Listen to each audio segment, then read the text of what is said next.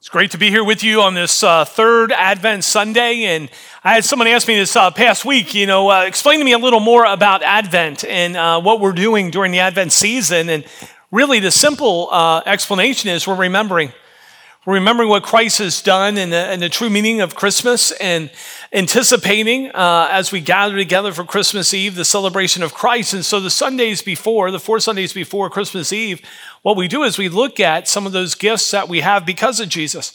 We've looked at hope, we've looked at love, and this morning we're going to be looking at joy. We're going to look at the joy that we can have in Christ. And I was thinking of this whole idea of remembering this morning. I was on my way to this church service, and as I was driving in the morning, the snow was coming down. It was beautiful as I was looking at it, and I was sort of in the zone, thinking about the service, being able to be here with my church family, and all of a sudden my truck swerved, and I thought I was going to go off the road for a minute because of the snow, and I was able to get it in control and head on here. Obviously, I'm here, but as we were doing that, I thought, we remember in the midst of really life, and sometimes in life we have swerves. And the story that we're going to be looking at, the account we're going to be looking at from Scripture this morning, is of an individual who I believe she was going about her life, and one day she got a swerve. She wasn't expecting it. And of course, you probably can already guess we're going to look at Mary. Mary's account a little bit, and we're going to learn about joy, especially joyful worship from her. What do we know about Mary? We know that she was young, probably a teenager. And we also can sort of figure out by what we're going to look at this morning, this song that she sang, that really she knew the Scriptures, which is interesting. It meant that she was raised in a home where synagogue was important, where the Scriptures of God were important, because unlike today, people back then weren't able to have the Scriptures in their home, and so they had to remember it. They had to hear it enough to remember it and to really internalize it. And we find that Mary was a person who apparently had allowed the Scripture of God to settle in her heart and in her life. When we look at Mary, when we look at her account in Scripture, we realize that she's a wonderful example of humility and really obedience to the Lord in this understanding of what it means to have joy in all circumstances. I don't know about you, it's hard to imagine Mary's situation when all of a sudden the angel Gabriel appears to her and says, you're going to be the mother of the Messiah. You're going to be the mother of the promised one, the one you guys have been waiting for. And you can't help but think that she thinks, who, me? Why me? And we're going to look at that in just a moment. But what happens is interesting. So Mary goes and she visits her cousin Elizabeth. And Elizabeth is about 6 months pregnant with John the Baptizer, and as she comes into the home, the Holy Spirit moves John within her. The baby leaps, and Elizabeth is filled with the Holy Spirit, and she speaks a word of prophecy, really.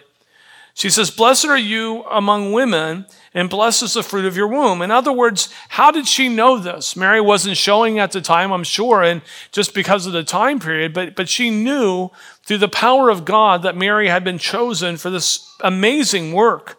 And I believe that God used Elizabeth to confirm his promise to Mary. In fact, beyond question, I believe that God's confirmation to Mary had to have erased her doubts, had to have strengthened her faith, and it definitely moved her. Because what we're going to look at this morning is her response to Mary's words and what God is doing in her life. And she gives us this poetic song of praise. We call it the Magnificat. Now, you may not have heard of that term Magnificat, but the Magnificat is the song she sings. And it's called the Magnificat because in the Latin translation of this passage, the very first word is magnify. It's a Latin word for magnify. And so we call it the Magnificat. But Mary's song is filled with the allusions of Scripture, and it reveals how deeply she cherished God's word and her relationship with him. And her song is found in Luke 1, 46 through 55. And what we're going to look at is really, from this song, what do we learn about joyful worship? Because worship isn't just something we do when we sing. It should be something that just erupts out of our life. And we're going to understand that that's what really happened for Mary, that her worship was joyful, and it really was something that she didn't have to manufacture. It really just sort of erupted from her life. And so the song presents us with the attitude, the object, and the reason for joyful worship. And so we're going to begin by looking at the attitude of joyful worship. Luke 1, verse 46 to the first part of verse 48. And Mary said, my soul magnifies the Lord, and my spirit rejoices in God my Savior, for he has looked on the humble estate of his servant.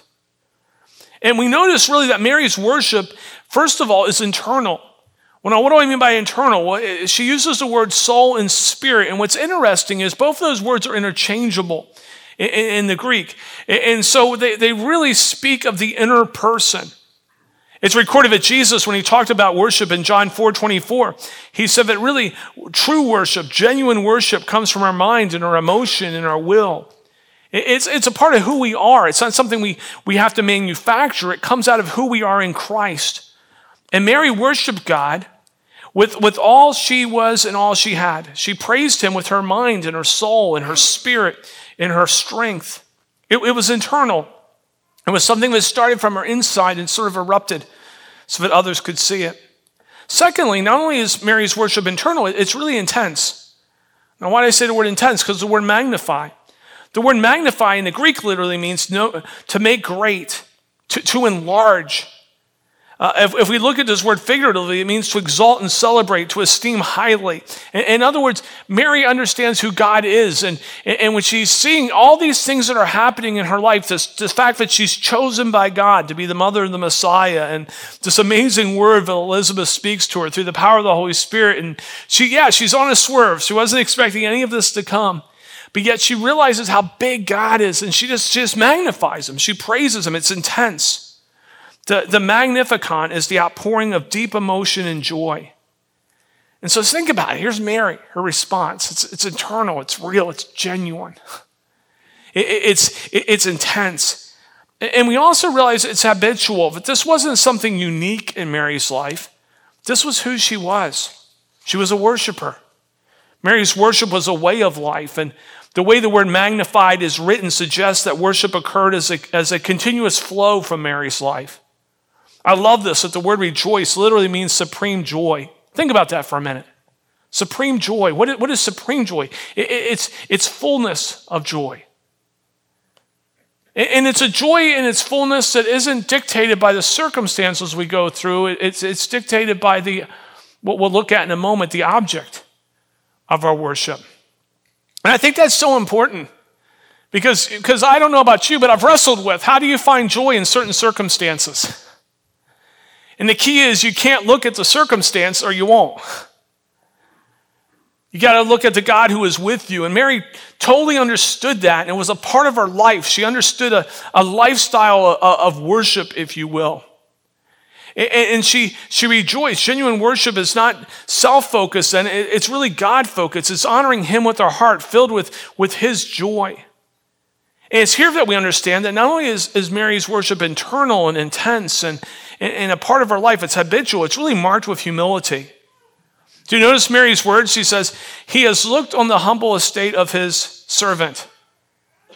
He's looked at the humble estate of his servant. He's looked at me. I'm not special, she's saying. I'm not unique, except for the fact that God has chosen me. She expresses her wonder and amazement, in fact, that God chose her for this task. Mary did not view herself as anything but a servant of God. In fact, it's interesting. We find in Scripture this word servant. In fact, it's probably better translated bondservant. In some translations, it's actually mentioned bondservant. And Mary's the very first person in the New Testament to use that term. Isn't that interesting? She's the first one. She says, I'm a bondservant of God. I mean, think about that for a minute. I mean, who was Mary? Mary's an ordinary young lady from an insignificant Galilean village called Nazareth. Nazareth was a village that other Israelites looked down upon. And she was certainly no part of the elite class of society. And yet she teaches us this attitude of joyful worship. The attitude of joyful worship is internal, it's intense, it's habitual. It's marked by humility. And here it really is.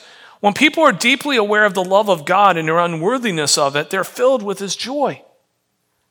And like Mary this morning, we can relate to the fact that if you're in Christ, if you're chosen, but Jesus chose you, God chose you before you were even born to say, come into relationship with me. And so when we think about that should well something up within us to worship the Lord, that he chose us, not because of anything we did, but because he simply loves us. We're not special because we're special. We're merely special because he's a part of our life.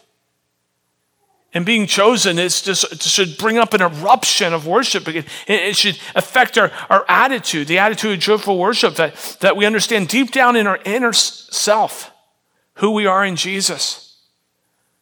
That we're no longer identified as sinners, but we're identified as saints. I mean, think about that for a minute. One of my least favorite bumper stickers I ever see on the road is someone says, "I'm just a sinner saved by grace." And you say, well, isn't that true? Well, only partly true. I'm a saint. The scripture says that about me. I'm not identified by my sin. I'm identified by him. And the scripture says as a believer, I'm a saint. Think about that for a minute. Now, don't go around asking people to call you saint, whatever your name is. That would be weird, and we talked about humility just a minute ago. But I wonder if you would look at yourself differently if every morning you got up and realized that you're a saint in Jesus Christ. That's how he sees you, that you're a called one. He's chosen you. And like I like to say, me plus God's always a majority. The greater is he who is in me than he is in the world, that the resources of heaven are at my disposal, not because of who I am apart from God, but because of who I am in Christ. And you too. And Mary understood that. And through that, she teaches us this attitude of joyful worship. But she doesn't just teach us the attitude of joyful worship, she teaches us the object of joyful worship. Look at what she declares in verses 46 and 47. And Mary said, "My soul magnifies the Lord, and my spirit rejoices in God my Savior." Mary's object of joyful worship is God, her Lord and Savior.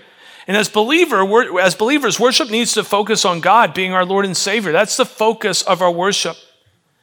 One of my favorite statements that I've heard a pastor make, I didn't hear it, I heard him share, he made the statement, was by a pastor by the name of Francis Chan. Maybe some of you have heard of him. And one day he was at a particular church he was pastoring. Someone left the church. You probably heard me share this before because it's one of my favorite stories. And someone left the church and said that as they were leaving, said to him, I can't even imagine this, but said to him, "I didn't get anything out of worship this morning." And Francis Chan looked at this individual and said, "That's okay. It wasn't about you anyway."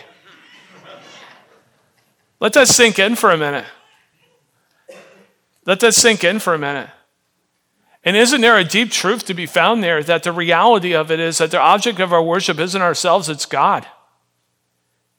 And if we come into this place and even in corporate worship and make it about us, we probably aren't going to leave with anything that's going to matter much in eternity. But when we come in and our focus is on God and others, all of a sudden something amazing happens in our life. God meets us where we're at. He changes our heart. And I have to be honest with you, there's sometimes even when I come in, I have to check my heart. And say, God, am I here for you or am I here just for me? Is it about me or is it about you? And I don't know about your story. I know mine, that when I focus on self, my life doesn't tend to go too well. Anyone ever seen that? Like my relationships aren't flourishing when it's all about me. But when I make it about God and others, all of a sudden amazing things happen in those relationships. All of a sudden something happens in me that even if the relationship isn't going so well, I can be well in the midst of it. Because the object of my worship isn't me, it's God. And Mary acknowledges, like everyone else, she was in need of a Savior. That she wasn't different than anyone else on planet Earth. She needed a Savior. That's why she says, my spirit rejoices in God my Savior. Like all true worshipers, Mary had an exalted view of God and a humble view of herself. And such humility God requires, but also God blesses. And Mary knew the coming Messiah, Jesus, whom she was to give birth, marked the apex of redemptive history. That Jesus would save those who received him as Lord and Savior from their sins. And that she was one of them. What an interesting reality. I mean, really, I don't know how many parents we have in here, but maybe you remember when either you were pregnant or your spouse was pregnant with the child to come, and you were wondering, what's this child going to do? What are they going to become? Can you imagine Mary? Well, he's going to become the Savior of the world. Talk about helicopter parenting. He's going to become the Savior of the world. She knew that. And she knew that he would become her Savior. In fact, she realizes Jesus would say with his own words that he came to seek and save the lost. You and me, her. So Mary demonstrated the object of joyful worship, and the object of joyful worship is God, our Lord and Savior. And here it is, joyful worship is always focused toward our Lord and Savior. So Mary shows us this amazing attitude of worship, which is so internal and intense, and it's a worship that's marked with humility. And then she shares with us this object of worship, who's the Lord. Then she shares the reason for worship. Look at the rest of the song with me. Luke 1, second part of verse 48 through 55. And behold, from now on, all generations will call me blessed. For he who is mightily has done great things for me, and holy is his name. And his mercy is for those who fear him from generation to generation. He has shown strength with his arm. He has scattered the proud in thoughts of their hearts. He has brought down the mighty in their thrones and exalted those of humble estate. He has filled the hungry with good things, and the rich he has sent away empty. Verse 54. He has helped his servant Israel to remembrance of his mercy, and he spoke to his fathers, to Abraham, and to his offspring forever. Mary shares the reason for worship, and in verse 49, she speaks joyfully of the fact that God is God the mighty, that God is the mighty one. He has done great things for her. And further, these great things are so wonderful that all generations will call her blessed. To be chosen as the mother of the Messiah was a great honor. And the thought that she was even flawed like everyone else, and yet God chose her and is working in her, is moving her in the midst of this song. And this understanding that God is merciful and lovingly, that mercifully and lovingly sent his son, this thought that he did so to save us, is stirring within her. And this is stir within us too, church. Like if it doesn't excite us this morning to realize that God came and dwelt among us for the purpose of dying for our sins and being resurrected for our salvation, what are we really doing here? What's the real purpose of all of this? However, Mary's worship went beyond herself to embrace all God has done for others and in the future. Notice she's not just talking about what he's done. She's talking about what he's doing and what he's going to do. In fact, we could tie this into the second coming, that Jesus has come. But the good news is, church, he's going to come back again and take us to be with him in paradise. That the cry for justice that we have is a right cry. It's a moral compass that God's placed within each of us to be able to say what is right and wrong, and to be able to notice that what the world around us is not a place of absolute justice, but when Jesus returns, he will bring justice. Mary's song reveals that she, far from being self-absorbed, is very mindful of the Lord, and she throws out these Old Testament themes that she had been brought up understanding of redemption and freedom and justice, and she exhibits a large vision of God and his grand purpose for herself and the world. It's amazing. It's just erupting from her, this song of praise. And as we read Mary's song, we realize it's not just for her, it's for us. It's a song we should be able to sing as people of God. No matter where we are in life, no matter what circumstance we're going through, that God is truly with us. For all who know the difficulties of this world, which is all of us, we should be able to speak these words of hope to one another, to realize that God lifts up the humble. In fact, the Word of God constantly talks about that he builds up the humble and he brings down the proud. Think about that. If you're sitting here this morning and you're saying, I don't have much to be proud about except for God, then you're sitting in a good place. And he will administer justice. Mary's song really reveals God's character and the attributes of his holiness, his mercy. But it's to be looked upon in context of our relationship with him. In fact, God's attributes are not merely something to be understood in worship. They're to be experienced as we walk with him. This past week, I was meeting with a friend of mine, and he's had this renewed relationship with Christ. And we were talking about the fact that as he has this renewed relationship with Christ, he can look back and see God's hand in different situations. And God was giving him this availability to look in the past and to have a little better understanding of certain circumstances and saying, I thought I was alone in that, but God was doing something there. And there was this other situation, he said, and I can realize now that God had orchestrated some things that I wasn't able to see at the time because I wasn't in this relationship with God. But now that I see him, I realize it's amazing. And he's starting to get more and more excited about the fact that if God was working then, before he was walking with Christ, what's God doing now? And what's God have for him? And have you ever been there, church? I mean, let's face it, most of life we go through and we don't see the hand of God. Right? We really don't. But every once in a while, he gives us a glimpse. And I believe he gives us that glimpse to realize that even though we don't always see his hand, it doesn't mean it's not always there. But even though there's times where we wonder, God, are you present? Are you working? That we may not see it, that the reality, the answer is always a resounding yes. I am present. I am working. That I'm the one that can make something sacred out of this mess of a world. That's why I like to call the church a sacred mess. It's messy because we're here. It's sacred because he is. And what he does is amazing in our midst. When we look at the reason for worship, the reason for joyful worship is God's mighty and great works he has done for us. And here it is. Joyful worship flows out of an acknowledgement of what God has done for us. What he's done, what he's doing, and what he's yet to do.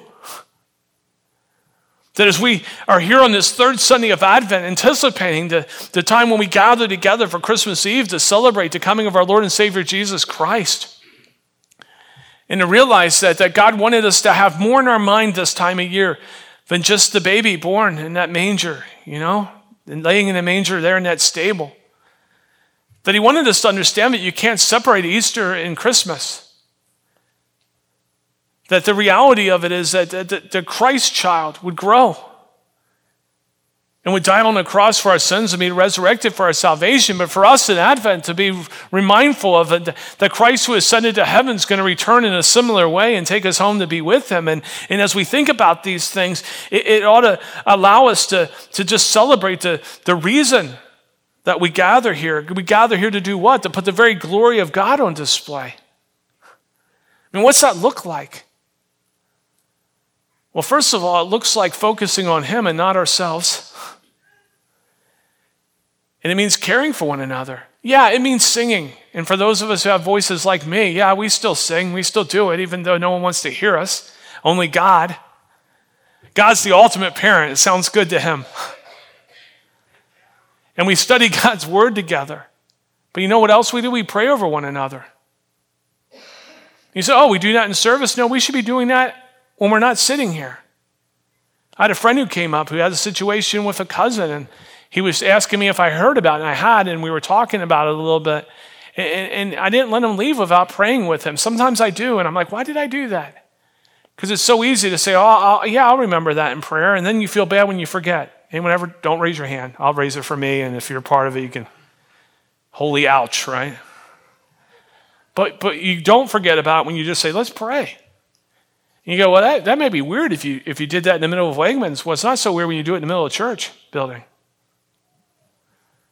By the way, who cares if it's weird in the middle of Wegmans? Do it. I triple dog dare you. Now you got to. We encourage each other. When someone's going through a difficult time, we sit with them. What's the scripture say? We cry with those who are mourning. We mourn with them. We give encouragement. That's what it means to put the glory of God on display. We share testimony. It's so important we share our story about God's working in our life, not so other people sit back and are jealous, right? Because we don't want to do that and say, well, I wish God was doing that in my life. No, don't rob yourself of the blessing God has for you by desiring someone else's blessing. God has one for you. But there's something powerful when we share testimony. It should encourage us. In fact, the scripture tells us that Satan is defeated by the blood of the Lamb and the word of our testimony. There's power in story. There's power in reading a story of Mary, an account from her life nearly 2,000 years ago, that this morning gives us an understanding of what the attitude of worship is and who the object of our worship is and what the reason of our worship is. See, from an earthly perspective, Mary was quite ordinary. This is true. But she was chosen by God. And let me be honest, all of us are really quite ordinary. And that's true. But we're chosen by God, and that's the game changer. In joy, she personally experienced his redemption. In joy, we can do the same. Especially, we can understand what it means to have joyful worship when we, like her, possess an attitude of humility leading to a deeply internal, intense, habitual, and joyful worship marked by humility.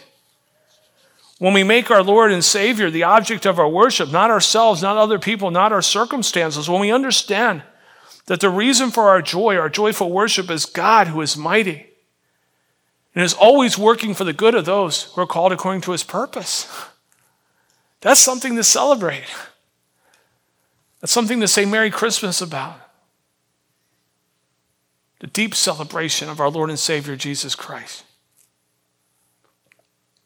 See, when we boil it all down, the key to allowing that first Christmas to impact our present Christmas, the first Christmas to impact our Christmas right here and now, is acknowledging our need for the Lord, his wonderful works, and his offering of salvation to us in Christ Jesus. And to engage in a lifestyle, not a moment, but a lifestyle of joyful worship. No matter what life throws at me, to be able to say one thing is constant, and that is my God is faithful. I've had people throw the accusation at me that my faith in Christ is nothing but a crutch. I like to respond, oh, no, it's far more. It's my life support. He is my everything. And when he's not, I need to acknowledge he is. Amen, church? So I don't know where you are this morning. In a moment, we're going to take part in communion, another part of remembrance, where Jesus said, I want you to take this time as a church family and remember me. And it's a powerful way of remembering that God has chosen us. So we're in this relationship with him and the work he's done. And I tell you, if that doesn't excite you this morning, I don't know what to say. You know, if it doesn't light your fire, you just don't have any wood this morning. You need to get some. Let the Spirit of God build that in you. But if you're in Christ this morning, I encourage you to be able to sit back and from Mary learn, Lord, do I have that attitude of worship that she had? Am I understanding what the object of worship is? Do I understand the true reason? And if you're not in Christ this morning, why not? Why not this morning enter into that relationship that you've been created to have with Jesus?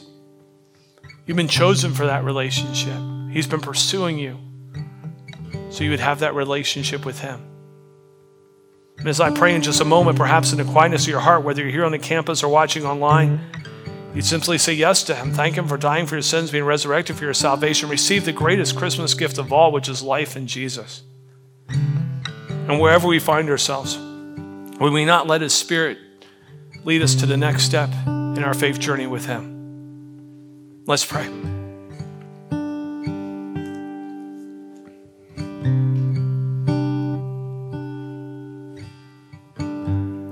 Lord Jesus, thank you for your profound love. Father God, thank you for your mighty acts from the past, the present, and the future, for what you've done, for what you're doing, and what you're yet to do. The joy offered us when we receive Jesus Christ as Savior and Lord is not something we earn, but something offered to us through your love and your great mercy toward us. Lord, I thank you for the person, perhaps even now, in the quietness of their heart, for saying yes to you. Thank you, Lord Jesus, for dying for our sins, for being resurrected for our salvation, for giving us the blessing of your indwelling Spirit, for allowing us to have the resources of heaven at our disposal and the confidence that you're going to return to take us to live with you forever in paradise. This Advent, we remember you're coming. We remember, Lord God, that you are going to come again. For those of us who know you, Lord God, we've experienced the salvation in our life. Help us come to know your joy, which we know in part this side of paradise. We'll know fully when Christ returns and finishes the work within us. But Lord, help us live a life of joyful worship. Joyful worship of you. And empower us to share this good news with others, Lord, for as you've blessed this gathering, as you've blessed this time of us coming together and putting your glory on display, I pray, Lord, that you would bless our scattering, that as we go throughout this region, that we would be ambassadors of your joy. In the places where we live, where we go to school, where we work, and where we play. Lord, would you use us as ordinary people to be ordinary missionaries, Lord God, if you will, in these places for your glory. Lord, thank you for the joy of being here this Advent Sunday. I pray, Lord, that it would be more than a ritual, but that it would be life-changing for each of us. And as we enter into this time of communion, Father God, this time of remembrance, I pray all the more that we would allow our heart to lay bare before you, for you to do the work of preparing us for this act of worship. In Christ's name we pray. Amen.